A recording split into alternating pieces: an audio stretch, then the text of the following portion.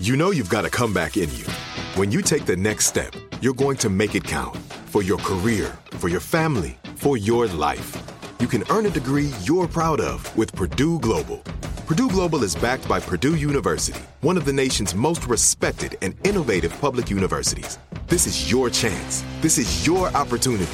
This is your comeback. Purdue Global, Purdue's online university for working adults. Start your comeback today at purdueglobal.edu. When you buy Kroger brand products, you feel like you're winning. That's because they offer proven quality at lower than low prices.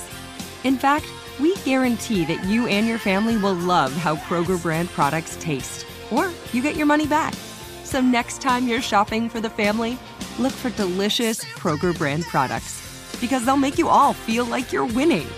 Shop now, in-store, or online. Kroger, fresh for everyone. If a new house is on your wish list in the next 5 years, grow your savings faster and experience your dreams with an Ohio Homebuyer Plus account from Kemba Financial Credit Union. A savings account specifically designed to save for a new home, where you can earn 7% APY, a $500 matching bonus, and a $1,500 mortgage closing cost credit. Learn more at Kemba.org. Offer expires March 31st, 2025. APY equals annual percentage yield. Restrictions apply. NMLS 292230. Equal housing lender. Federally insured by NCUA. Hi, everyone. It's me, Josie Duffy Rice, host of Unreformed. Ahead of our last episode, which airs on March 8th, we're sharing an episode of another podcast I'm a huge fan of, 5 to 4. This one is a favorite of mine. The three hosts are amazing, so funny, and incredible at talking about how terrible the Supreme Court is. 5 to 4 is tonally a bit different from Unreformed, but it tackles some of the same issues, like access to justice, race, etc. Here's a little bit more about the show. 5 to 4 is a podcast about how much the Supreme Court sucks. Every week, 5 to 4 takes on the Supreme Court's worst decisions about the most important issues, like police abuse, abortion access, the Second Amendment, and voting rights. Each episode covers a Supreme Court case that reveals the ways in which the justices contort the law, make stupid legal errors, and generally hack away at our democracy. As the court shifts further and further to the right, 5 to 4 is your guide to how this supposedly apolitical institution wields its power. Find 5 to 4 wherever you get your podcasts, and we're going to drop one of their episodes here for you to listen to.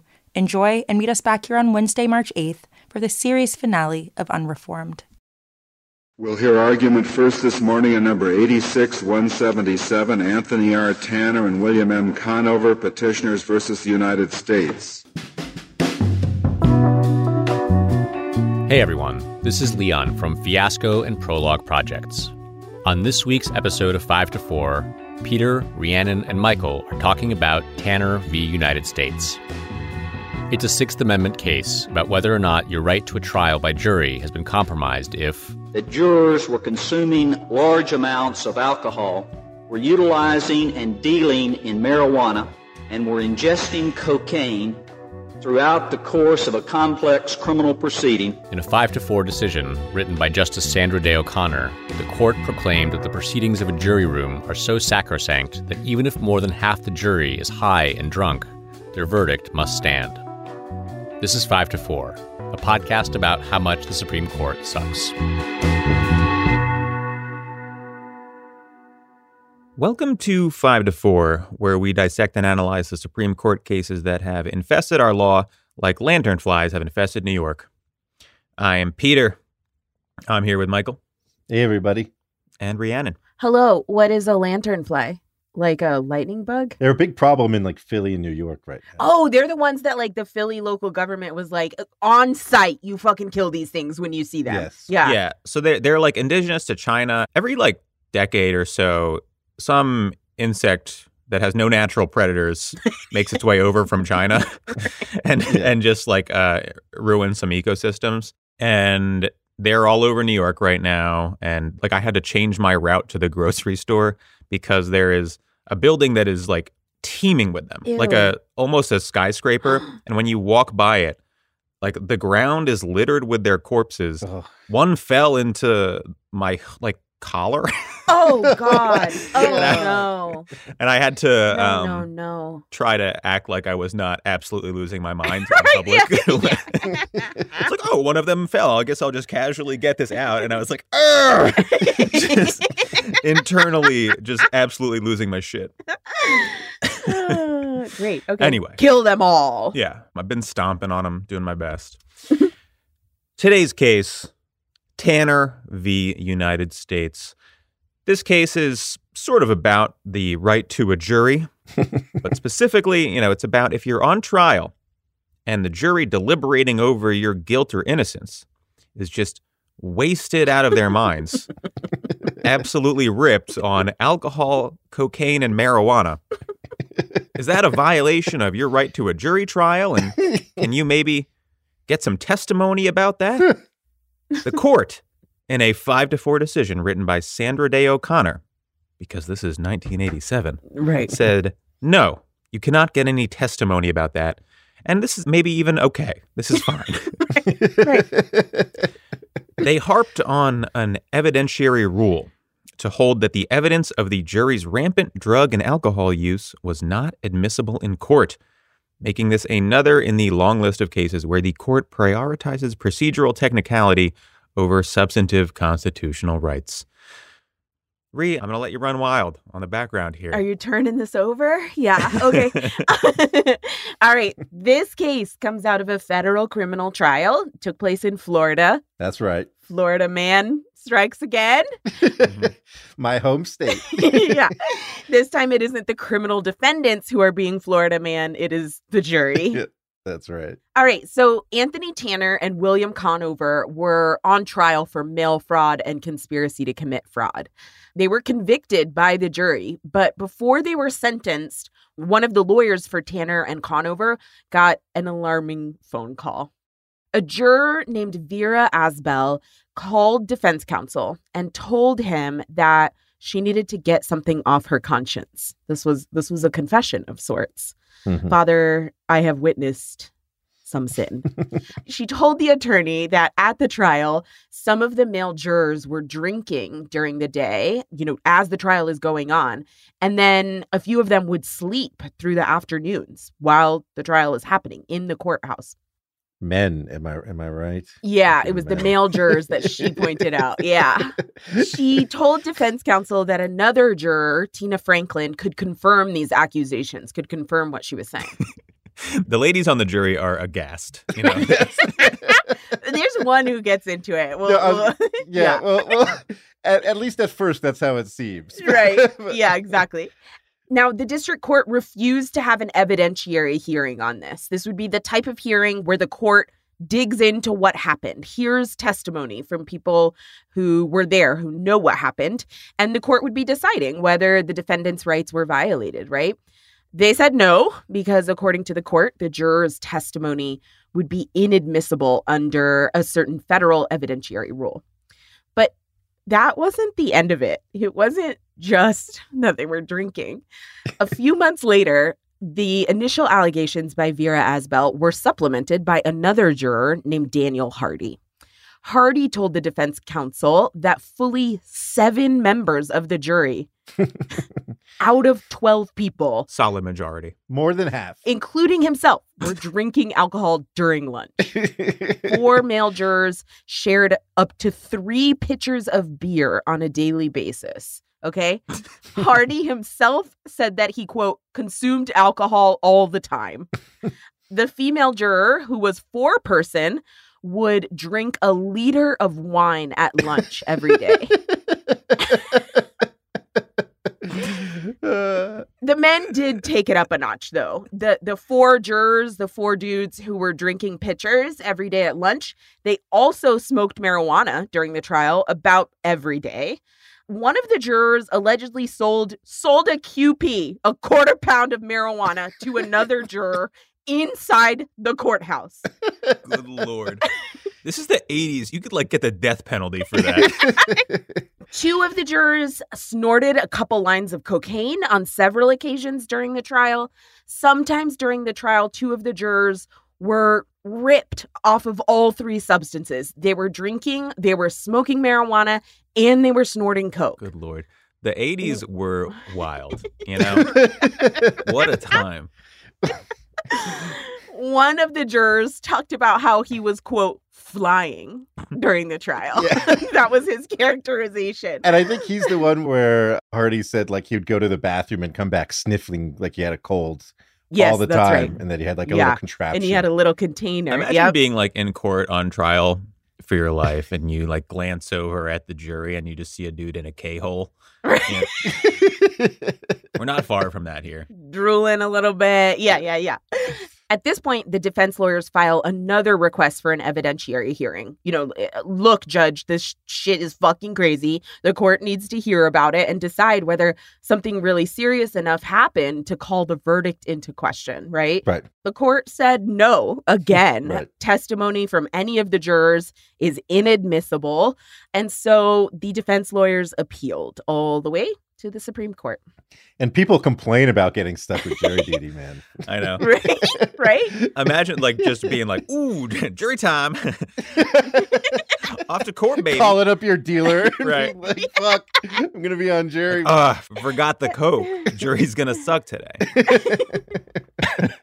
Okay, we're laughing about all of this stuff. I think it's objectively funny that some people got zooted to like watch a trial or whatever. But yeah, we should clarify. Like, obviously, this kind of scares me as a defense attorney. Like, this is a really serious matter. These people were deciding the fate of these two men's lives. And yeah, we don't think it's cool that the jury took it this way. No. That's right. No, the denial of civil rights is not funny, but sometimes when you're going from civil rights to no civil rights, there you some go. funny stuff happens along the way. That's all we're saying. Exactly. That's a really good way to put it. Yeah. All right. So let's zoom way out here. The Sixth Amendment guarantees the right to a trial by jury. And not just a jury, but an impartial jury. Yeah. Of course, there may, in some circumstances, be a question of whether the jury was acting appropriately. Were they subject to undue influence, for example, or perhaps just demonstrably incompetent in some way? That would functionally deny you your constitutional right to an impartial jury. So there are avenues by which you can impeach the jury, meaning challenge the validity of the jury's findings.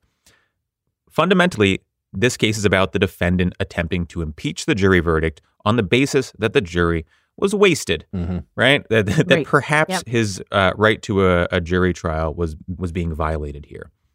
Yeah. But the threshold question, as Rhiannon mentioned, is actually about the rules of evidence, the federal rules of evidence, Rule 606B. The federal rules of evidence are the laws governing the use of evidence in federal court.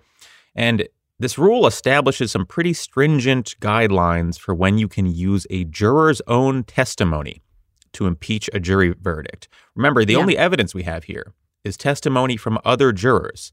And there are rules governing when jurors can testify about the jury itself.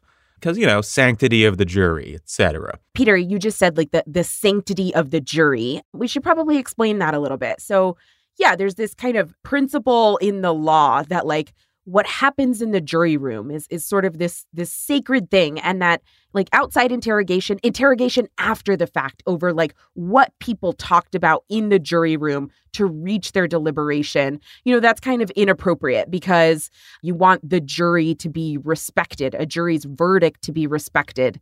The idea is that a jury of someone's peers, people who come from the public, who have all different kinds of experiences, come together and decide on somebody's guilt in a trial. So when the court talks about like the sanctity of the jury, all of that kind of stuff, it's this idea really that jury deliberations are supposed to be respected because it is an intensive thing that the jury goes through and intensive questions that they answer, which should be respected and shouldn't be picked apart after the fact. That's right. So that's what the majority written by Sandra Day O'Connor grabs onto here.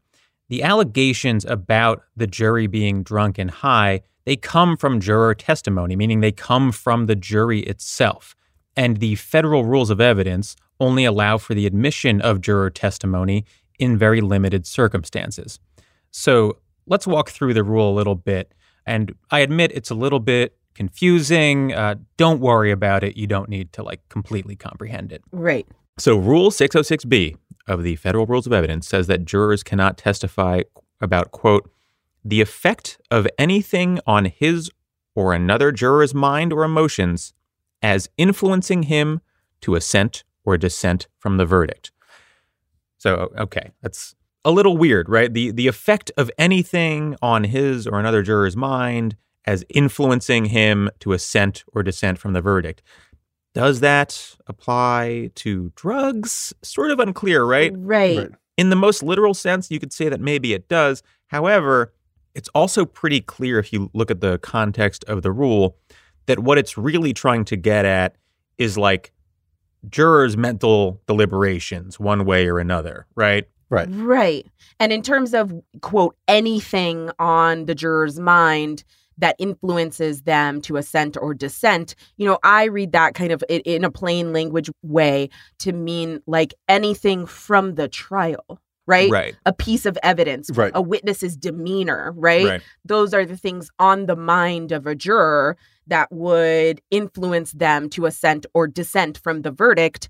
And I think that's what the rule is talking and about. There's also a question of whether drugs or alcohol influence someone to assent or dissent from the verdict, right? They don't push you in one direction. What they do is influence your decision-making, right? Right. Which seems like it's a separate thing. Yeah. Now, there's other parts of this rule. It also says they can't testify about a juror's mental processes. And there are exceptions. There can be juror testimony about whether outside influence was brought to bear on any juror. Presumably that mostly means bribes and threats. But there's also a question here of whether outside influence in the most literal sense would include drugs.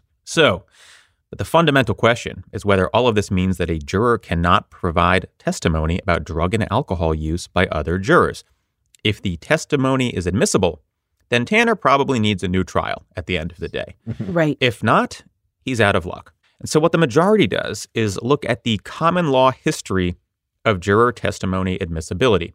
In other words, the rules of evidence are a federal law, but the court is looking back at what courts did historically in order to interpret that law, which is always a little awkward, right? Because if we're going to use the historical common law to interpret the statute, it starts to defeat the purpose of having a statute at all at some point. But whatever. Anyway, the court says that historically, there's an important dichotomy here. There are things that happen internally within the jury room, and those are private matters that can't be testified about. And then there are things that happen external to the jury room, like bribes or threats, and those can be testified about. Mm-hmm. Drug and alcohol use is within the walls of the jury room, according to Sandra Day O'Connor. So jurors can't testify about it. Now, by contrast, what the dissent says is no, that's not the relevant distinction. What the rule is meant to do is protect the confidentiality of jury deliberations. So the distinction that we should be worried about is not whether it's in the jury room or outside of the jury room, but whether the testimony in question is about jury deliberation or not. Right. And this is not, right? This is about drug and alcohol use. During the trial, before deliberation. Right. So the rule doesn't apply, and the juror's testimony should be admitted into evidence. Yeah, Peter, I'm glad that you explained what Sandra Day O'Connor is kind of doing here. She's saying that something that happened inside the jury room, internal to jury deliberations, that there cannot be testimony about what happened there in those circumstances. Something that happens outside, external to the jury room, those things the court can hear testimony about, right? But I just want to point out, like, the dissent obviously explains that, like, this internal-external distinction doesn't really work. You know, the distinction should be whether or not the testimony is about deliberations or not. Right. But I also think it's worth highlighting this internal-external distinction that the majority does is not only kind of silly because, as the dissent points out, it's not a sort of meaningful distinction in the way that it should be. But Sandra Day O'Connor is also applying this rule that she just made up. She's applying it incorrectly because we're not talking about events that happened inside the jury room. Right. We literally are talking about events that are external to the jury room. Right. They were doing drugs and drinking during the trial outside of the jury room. They were not deliberating, right? But they were still in the metaphorical jury room. That's what you're not understanding. Right. I'm sorry, I'm not in the brain jury room that Sandra Day O'Connor is. That's genuinely what she must mean, right? That it's like they're in the jury space, you know? Yes. Right, exactly. The internal-external distinction was so sort of dumb because it's like it's clear what she's trying to get at, which is like, you can't come out afterwards and be like, well, yeah, we let this guy off, but that's because a lot of the jurors were sexist. And so they thought all the female witnesses were lying or whatever, right? Right. But somebody got intimidated, like in their home or something. Of course, you can testify about that. That makes perfect sense and is sort of internal, external. But is it a deliberation or not? Is, I think, the more important thing, right? Like exactly. And what Justice Marshall is saying. Yeah. Well, that's what you're trying to capture here. And not only is she not capturing it, but then her like bad heuristic is being applied stupidly, right? Like that's like, this is all happening outside the jury room. They're getting trashed at Applebee's or whatever. You know, you can conceptualize the sanctity of the jury, quote unquote, in different ways. I think the more obvious way is the way that the dissent's doing it, where you're saying, yeah, like the jury deliberation is important and needs to be protected, and we can't have everyone testifying about what goes on, right? Yeah. Right. What O'Connor is doing is being like, yeah, anything the jury does is sacred. It's like, why would that be the rule? That just doesn't make a lot of practical sense. Smoking a joint in the fucking loading bay at the Ramada Inn or whatever down the street, that's external. That's right. Exactly. If a juror got threatened outside of the courtroom, right, at home concerning the jury, or saw something on the news that might prejudice them, right? Are those really internal? Yeah. Right. You can make the argument that they're external, right? So this distinction is doing no work. It just doesn't make a lot of sense. And more importantly, you can almost sort of put it aside, right? Because it does feel like it's beside the point here. The point should be that this is a violation of Tanner's constitutional right to a jury, right? Yes. The jury was impaired to the point where most of them probably wouldn't be allowed to legally operate a forklift, let alone decide whether or not someone should be a free human being, you know? Right. And there's this pretty basic reality here that the majority seems to ignore. If the jury were literally unconscious from drugs and drinking, passed out on the floor, not able to process information at all for the duration of the trial, I would hope that we could all agree, Sandra Day O'Connor included, that does not satisfy the constitutional right to a jury.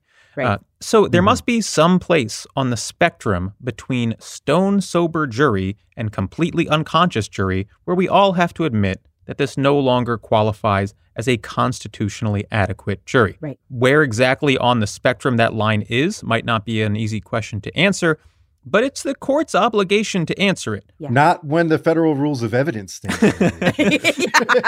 Well, yeah, that's what's happening is the court is essentially acting like this is just a case about evidentiary rules when it's not. It's about whether this man received a constitutionally fair trial. And if he didn't, then it doesn't matter or shouldn't matter what the federal rules of evidence say. Yeah. Right. One thing I wanted to point out is like this is 1987 when this case is coming down, and there's no textualism at all, right? No. No. We've talked about how the conservative legal movement sort of built up these ideas like textualism and originalism over time. And this is like mid to late 80s, and you have a statute and you're trying to interpret it. And at no point does someone just say, well, let's look at the words of the statute and like think about what the most literal meaning of it is, and then we'll work from there. Yeah. That just wasn't how the analysis was done. And it's just sort of jarring when you've been reading like modern jurisprudence that you just don't see it at all. And goes to show how successful the conservatives have been at influencing the way that the law is analyzed. It's just sort of wild. Yeah. Extensive discussion of legislative history. Yep. Extensive pages upon pages of it. Yes. Which they found conclusive. Yeah, but including in the dissent, right? The dissent has a pretty extensive treatment of legislative history as well, but comes out the other way. Mm-hmm. One final item worth discussing. The opinion wraps up by saying that although allowing for investigations into juror misconduct would sometimes uncover misconduct, it's not worth it because it would basically be such an administrative hassle.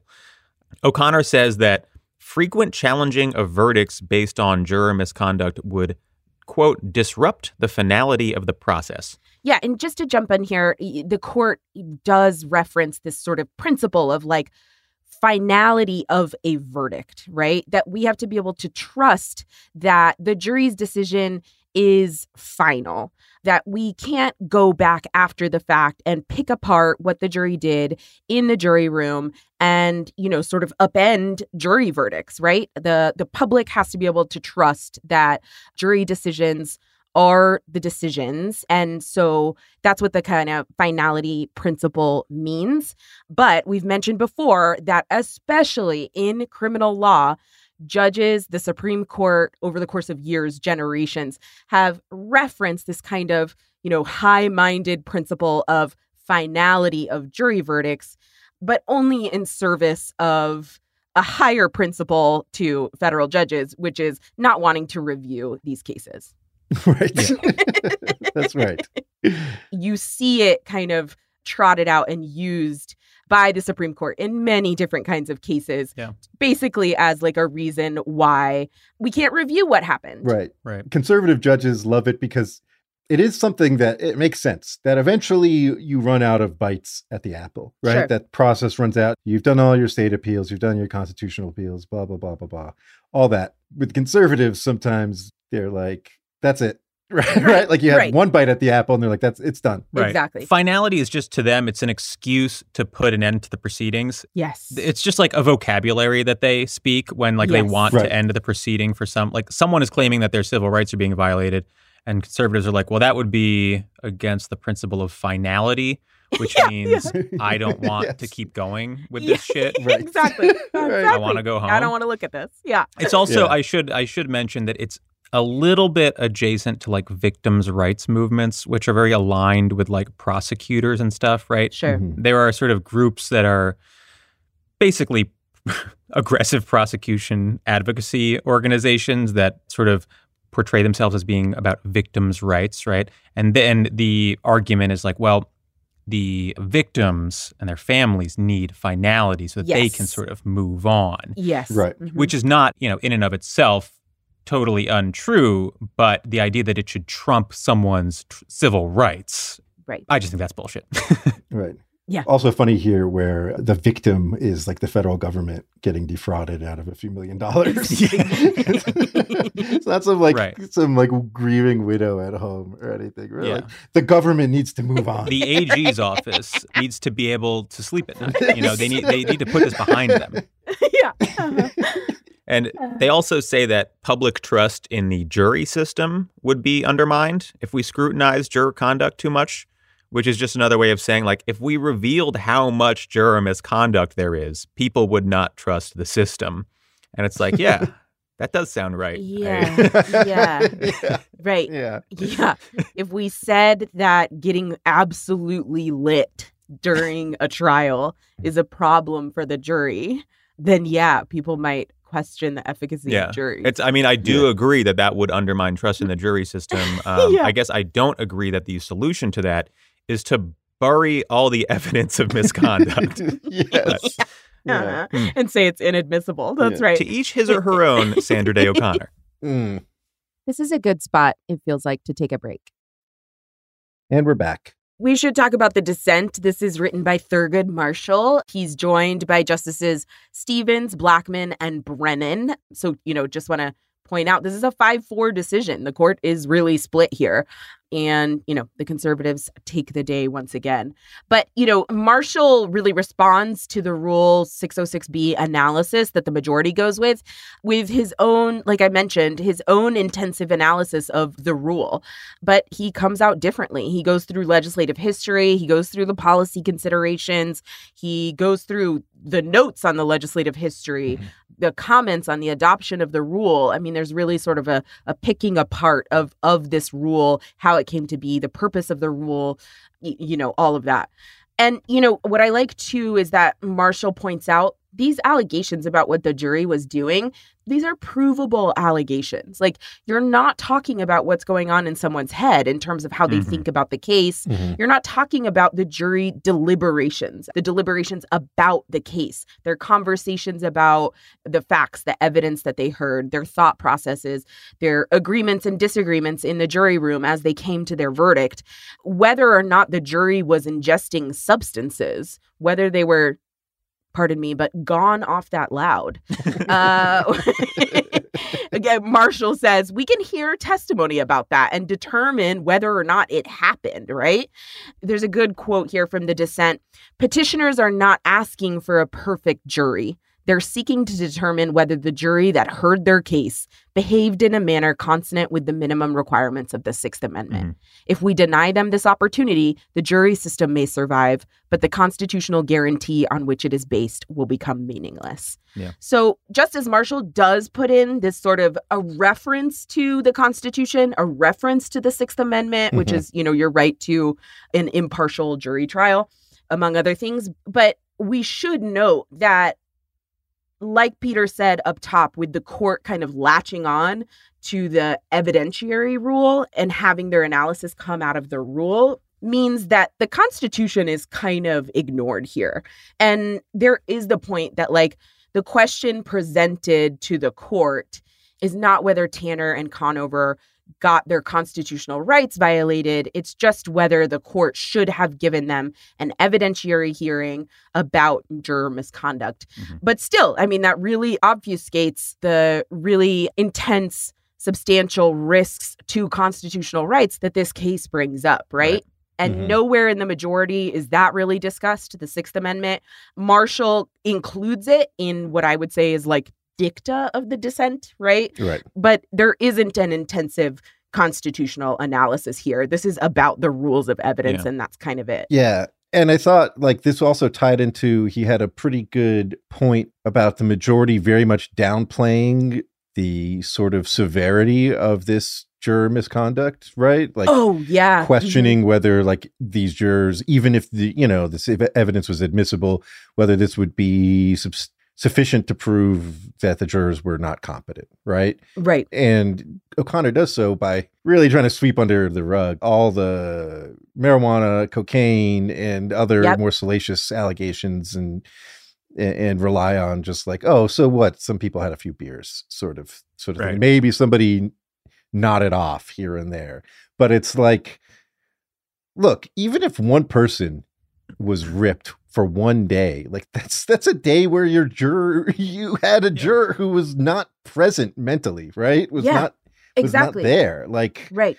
And so that's like, I don't know how that could be anything but a constitutional violation, right? Yeah. So a juror so fucked up that they are not like mentally present, you're not getting your Sixth Amendment rights vindicated. Yeah. And another thing is just that, like, you make the point, Michael, that O'Connor really downplays the juror misconduct.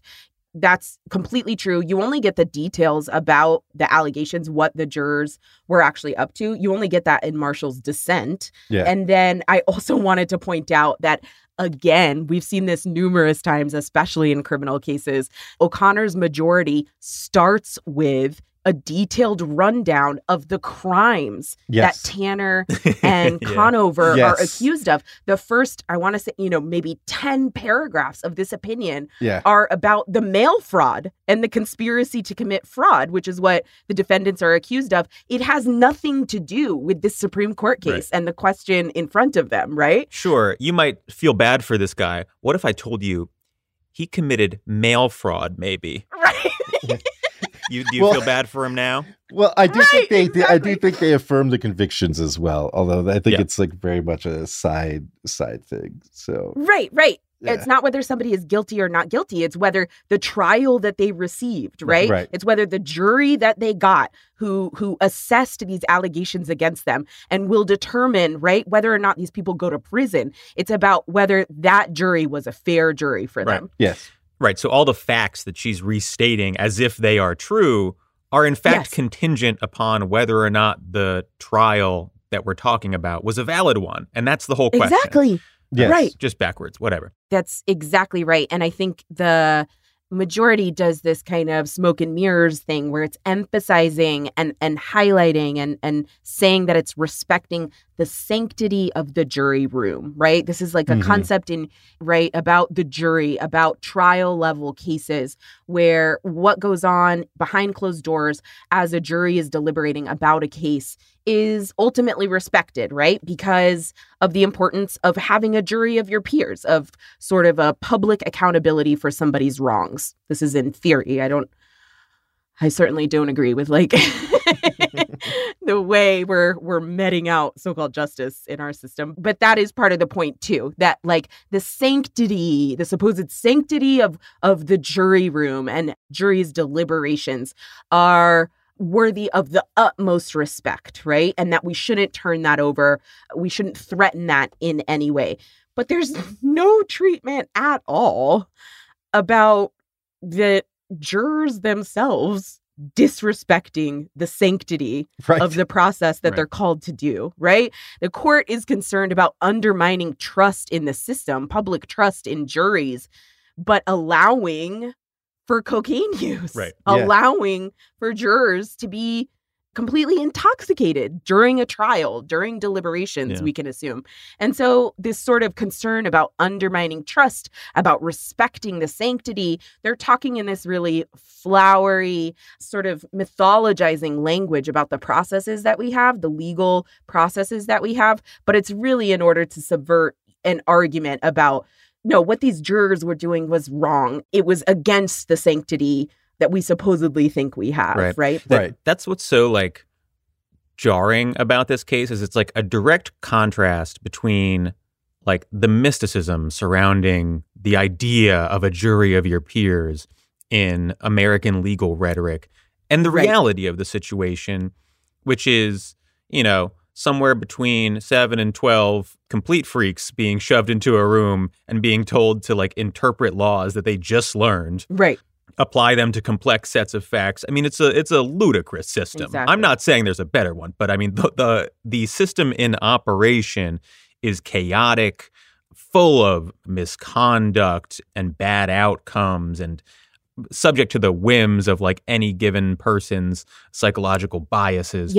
And the court is sort of engaged in the project of shoving away those sort of gross realities and trying to maintain the mythos of the incredible magic of our jury system and how sort of naturally just it is. Yeah, Peter, and there was a part in the majority opinion that was like, I was just sort of like laughing when I was reading, because it's toward the end when O'Connor is like, you know, still trying to like avoid just admitting what was going on here.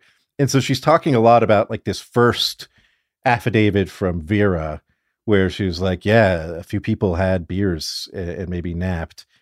And then she's like, yes, and there was this second testimony, right? The second thing. She's like, but that was gathered in violation of court order and local rules. Like, so what? like who gives a shit? Literally like, well, you know, you weren't supposed to talk to them about that. First of all, the juror came to the guy's door, like knocked on the fucking attorney's door and was like, I'm feeling like I got to get this off my chest. Right. Yeah.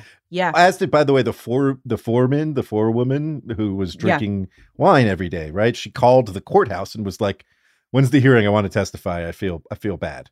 Like, and they're just like, yeah, but you weren't supposed to talk to them. The court said not to talk to them after your last attempt. So we're just going to ignore this. We're just going to pretend like this didn't happen. You know, that's sort of the court's whole mode here, is like, we don't want to know. Prioritizing local court rules over the Sixth Amendment of the federal Constitution. Right. Putting their hands over their ears and going, nah, I can't hear you.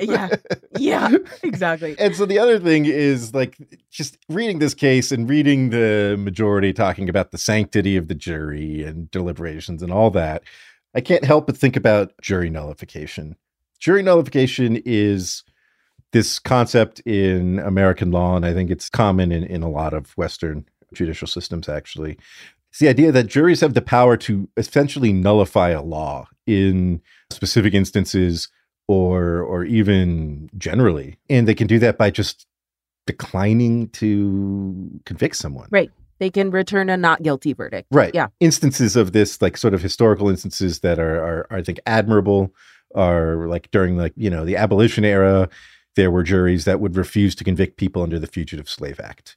You know, people who were charged with aiding escaped slaves, they wouldn't convict them. Right. And you can imagine similar things happening now. I think it actually did happen with people aiding migrants, right? Leaving water in the desert in Arizona and stuff like that to migrants crossing the border and things like that. this is something that is like uncontroversially within the power of American juries. Yes. It's just in the nature of what powers they do have, what protections they do have. A lot of what these rules describe protect people from coming out and saying, yeah, well, jurors 4 and 7 refuse to convict because they think the law is unjust, right? That's literally like the rules we were just discussing. That's precisely what they prevent juries from testifying about, to impeach their verdict and whatever. And yet this is something that is actually like very strictly, I don't want to say outright prohibited, but courts go to a great extent to prevent. Like if you say you're familiar with jury nullification during voir dire, you will not be seated on that jury.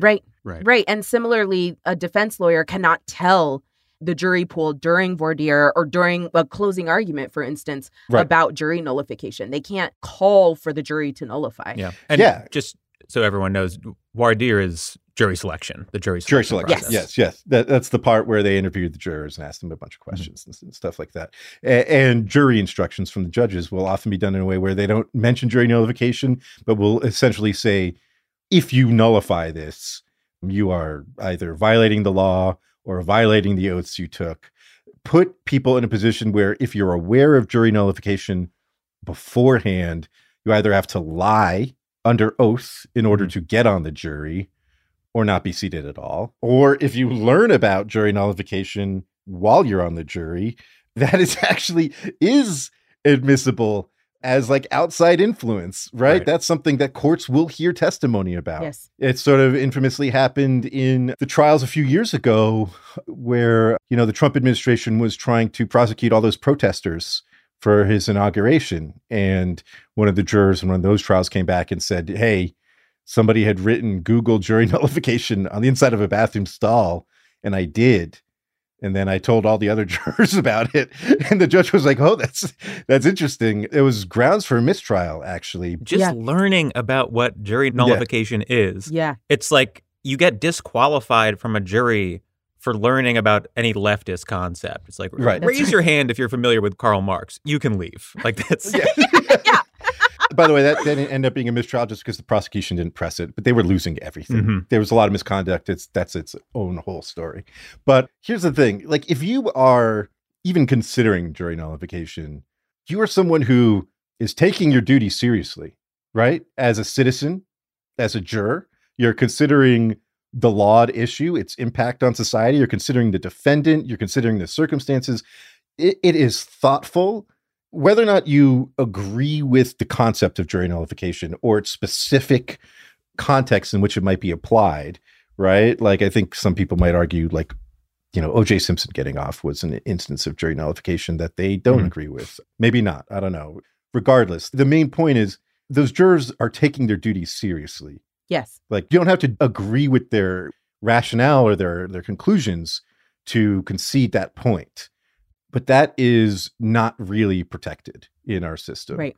But getting fucking ripped, treating your duties so unseriously that you are getting so fucked up that you need to either snort a bunch of lines of cocaine to stay awake or you're just passing out in the middle of trial. That's something the court is more than willing to look past. Right. Yep. Just to like circle back on, as a final thought, something we've talked about before is part of the conservative legal project involves shifting discussions of substantive rights over to discussions of procedure, right? And the function of that is to avoid having to defend directly the myriad injustices that you see, especially in our criminal justice system, every day. In some cases, that means courts creating complex networks of immunities for government officials and institutions accused of wrongdoing, which keeps those cases out of court altogether. And in some, like this, it just means ignoring the substantive question and focusing on the procedural one. If you asked most law professors what this case is about, they'd say it's about the admissibility of juror testimony under the federal rules of evidence, right? Yeah. But it's not really. It's about the fairness of this guy's trial. And that's a discussion that conservatives just don't want to have, because the reality is that our criminal justice system is grossly unfair and unjust in all sorts of ways. Yeah. And you can see the true locus of the court's concern in the closing portion of the opinion I mentioned earlier, where O'Connor is talking about how allowing convictions to be challenged would undermine trust in the system. The real concern should be about whether the system should be trusted, whether we have built a system good enough to be trusted, like whether it's actually just. But she is fairly openly discussing shrouding the reality of the system in order to maintain the lie that it is fair and just. Yeah. Which means she's all but saying out loud that the goal of these procedural technicalities is to avoid any dissection of the fairness of our legal system. And, this is 1987. Over the next sort of 20 years, judges like Scalia went even further, not only rigidly focusing on proceduralism in criminal law, but also chastising those who didn't. Yeah. Right? Claiming that they were unserious and driven by policy objectives. Right. Because they were prioritizing rights over procedure. That outlook has been very influential in the academy, and it's become a sort of common wisdom among lawyers that the proper and serious way to analyze the law is to focus on technicality and ignore your normative conception of what constitutional rights should actually be. Mm-hmm. A big part of the left legal project, if there is one, has to be inverting that and talking about a rights-centric jurisprudence, centralizing constitutional rights, what we believe a broad conception of those rights should be, and making them superior to procedure, which they absolutely must be if you believe in the Constitution as the preeminent document in our law. It's the only way you could possibly conceive of it in a way that makes any sense. And conservatives have sort of quietly done away with that, especially in areas of the Constitution that happen to benefit criminal defendants. That's right. All right. Well, that was the story of the world's coolest jury.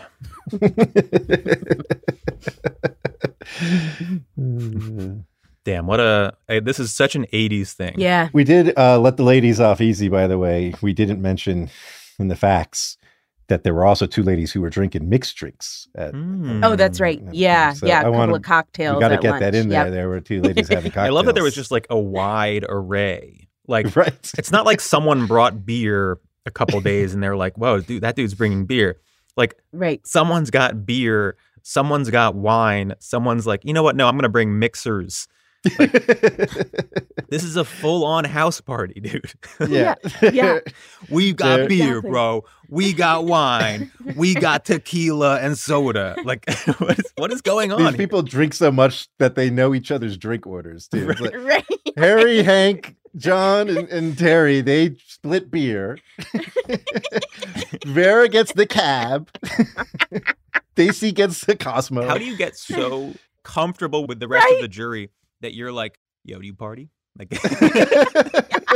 Yeah. Let's turn it up. It's unbelievable.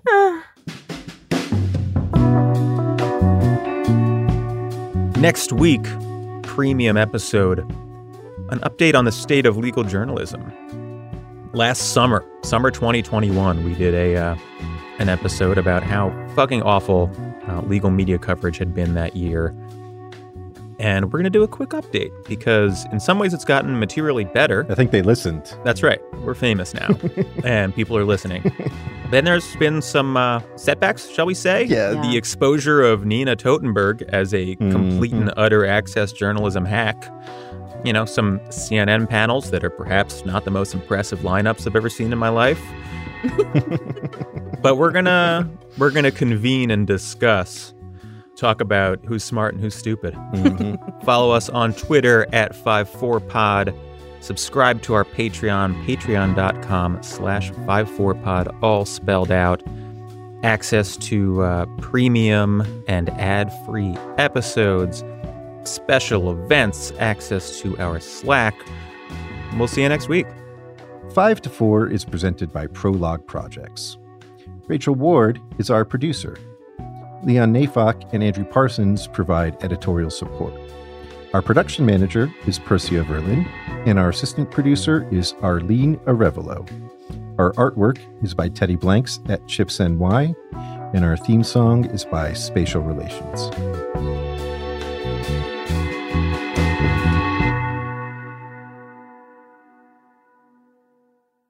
It is funny that someone thought of the idea, you only get so many bites at the apple. It's like, I feel like people should be allowed to take as many bites of an apple as they want, frankly. Right. It seems like a waste of an apple. Who do they think they are that they can finish that apple? You get 1-2 bites max. Stop that right now. Eat 2 bites and you whip it at someone on the side of the road and Become a part of the fast-growing health and wellness industry with an education from Trinity School of Natural Health.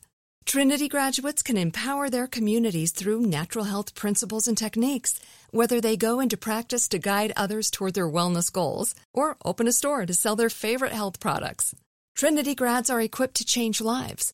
With 19 online programs and flexibility to fit your busy schedule, including the popular Certified Natural Health Professional, you can get the training that helps you turn your passion into a career. And here's the best part. You can earn the certification in less than a year. From herbology to naturopathy and health coaching, Trinity allows you to make a meaningful difference by helping others live healthier, happier lives. Don't wait any longer to pursue your passion for natural health. Enroll today at trinityschool.org. That's trinityschool.org. If a new house is on your wish list in the next 5 years, grow your savings faster and experience your dreams with an Ohio Homebuyer Plus account from Kemba Financial Credit Union. A savings account specifically designed to save for a new home where you can earn 7% APY, a $500 matching bonus, and a $1,500 mortgage closing cost credit. Learn more at Kemba.org. Offer expires March 31st, 2025. APY equals annual percentage yield. Restrictions apply. NMLS 292230. Equal housing lender. Federally insured by NCUA. Are you still searching for your perfect place to call home? Well, now is the time to buy at Fisher Homes. If you're looking to move in before the end of 2024, May could be your last opportunity to start building your dream home and close before the year's end. If you're hoping to move in even sooner, Fisher Homes also has homes that are move-in ready and waiting for you, where you can start enjoying the benefits of homeownership even faster. Schedule your personal tour with a new home advisor today at FisherHomes.com and make this spring the season you find your perfect home sweet home.